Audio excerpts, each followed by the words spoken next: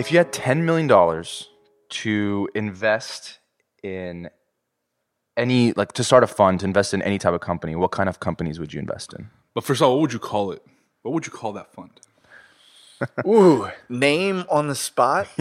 Man, I could have used a prep for that one. Yeah.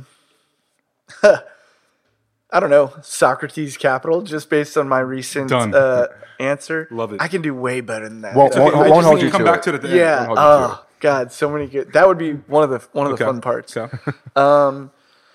Yeah, I think just like trend wise or area wise would be helping create more upward mobility for people who don't really have access to great role models or networks, etc. So what I mean by that is like people who grow up without great family examples or great access to schools and their colleagues and kind of their cohorts as an age are getting locked up, getting into drugs, getting into gangs, etc. That's hard to fight and it's hard to get yourself out of that. So one thing I know that's been super helpful to me, I went to public school through 8th grade and was kind of just starting to go the path of least resistance. And then when I went to a private school, my competition took over. Yeah. And these kids were all trying to get to college, all really focused on that. And I was like, all right, well, I'm going to outcompete them. And so I did better than them. But I was just kind of doing the best around what my peer set was. Yeah. So if I'd stayed in that pool of people, I might not have kind of realized how big of a world out there it is and how much I can do. Yeah. So what the fund would do is try to help people who are maybe going that path of least resistance and show them that there are better ways. So one like amazing technology idea would be to allow people who are going that route to piggyback on other people's network or mentorship. So really kind of formalizing that. I think there's a lot to that, is showing these kids at an early age that you don't have to go this route. You can create a business. You can become an entrepreneur. And you can dedicate yourself to your schoolwork with a profession as an outcome and get out of this cycle. So things along those lines are really interesting to me. Anything around become really interested in kind of decreasing recidivism and helping people who have made a mistake get back on their feet and be productive members of society. So there's a really cool program called Defy Ventures that helps inmates work on an idea while they're incarcerated that is going to be feasible when they come out, and their data is showing that that's really helping these guys get back on their feet. I mean, they've been locked up for 20, 30 years for a mistake they made when they were 15. Yeah. And it's like, what are they expected to do? They don't know anybody. They don't have any skills. The prisons do a really horrible job of giving them upkeep. So, they've done their time. Yeah. And as a society, we should be like, damn, we want these people to come back out firing on all cylinders, able to produce.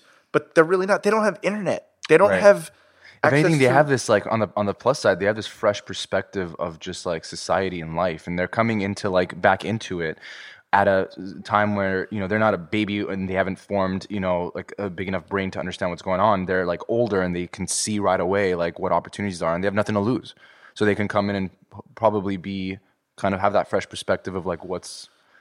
I think that's a pretty rosy take on it. It is, but like they're coming back. They haven't been able to use a computer for 20 years. Yeah. Like times have changed, and all they knew before being locked up was kind of like crime or gangs or whatever. Or I mean, this is a subset of the people, of course, but the fact that we don't do anything to get them ready to get back on their feet and use computers, use technology. Right. It's a pretty tough situation. So the reason they do end up, and look, they're making the choices. They have free will. So I'm not like justifying what they do or don't from a criminal perspective. But what I'm saying is I think we can give them better options when they come out and they go back to what they know best, which is, I need some money. Yeah. How did I get money last time? Yeah. I either dealt some drugs or did some robbed some people or whatever. So making sure they know that there's way better options and giving them and arming them with the skills to capitalize on those options. And so that's what this company does. And that's what this Defy Ventures By the way, it's super funny that you brought this up, and Pat knows. When I was working at Mayor Garcetti's office at one point while I was in law school, and the two things that I worked on were the two things you just mentioned, which was mostly educational equity and then recidivism. I was part of the mayor's office of reentry, so working literally with that exact population. And one of the things I learned, and it goes to the first piece that you said, was about educational equity versus educational equality, where in the United States we have equal access to education, but the problem is we don't have the same amount of equity, which means that if you are a kid that's growing up in Oakland, for example, and you're a third grader or should be at a third grade level, because of the lack of education at home in preschool, your brain and your educational level is not at the third grade school level. So now you're just trying to play catch up with folks that are actually prepared to be in third grade. And so one of the biggest issues and one of the biggest things that we would work on, and we were working on, was what are the ways that we could get folks to be, like kids to be more equitable in terms of education, because the equal access part is there. So that's something, I agree with you, and that's a very difficult solution, or the solutions will be very difficult, but I think that that's what we need to aim for. There is equal education. You could go to school. There are public schools. But the problem is, because with public education, property taxes are paying for that, the property tax in Compton versus Beverly Hills is very different. So the kids that are growing up in Compton and then competing with the kids from Beverly Hills when they go to USC are completely different. That they cannot be at the same level. So that was one big issue that we were discussing.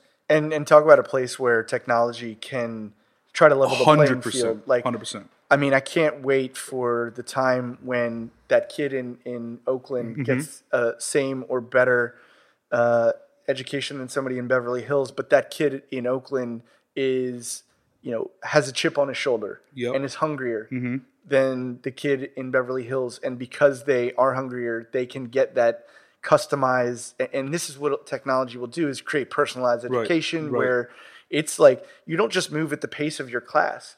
Because when you're in a class of kids who don't care, you have to push so much harder to really get ahead of the game. And as I was, doing it at points in my life, was like, I'm just cool being the best in my class. But if my class isn't progressing, then neither am I really. But this will allow them to, if they're a third grader who's ambitious, keep going. You can start doing fifth level stuff on your own on your iPad or device easily. So right now the solution has been nonprofits that are trying to come in and provide them programming and all these resources. We're in this place right now, like you said, technology can be a part of these folks' life, because to a point that you made earlier, that third grade kid doesn't know anything more than what he knows, and he's surrounded by gang members and parents that either are there or are not, and even if they are there, they didn't know any of this stuff. They didn't have the access to it. Now that there's access, the equity portion is what we really need to focus on. So it is really interesting, and I think that education in general is going to be a very, very, very big issue, because goes into what we talked about on yesterday's episode. It was about the political discourse. It all ties hand in hand. So I think education is a big thing that we as a society need to focus on outside of the classroom. Yep. Yeah, so, I mean, those are some of the things that I think about. I'd say the other one, because I'm biased, and like the file cabinet industry thing, definitely offline to online is a big piece that I think is under valued. It's not as sexy as virtual reality or machine learning, etc. Like online to online. Yeah, exactly. And so that's another kind of theme that I would probably pursue. But yeah, that would be fun one day, is to help, empower the next generation. Is that something that you want to do? I don't know. We have a long way to go with AdQuick, so it's not going to happen anytime soon, to be honest. But I think, helping basically invest and bring ideas to life, like who wouldn't want to do that? 100%. Yeah, ultimately to make a better world, more efficient and all that stuff. So yeah. Well, thanks, man. Thanks for your time. Yeah, this was fun. Thanks, Matt.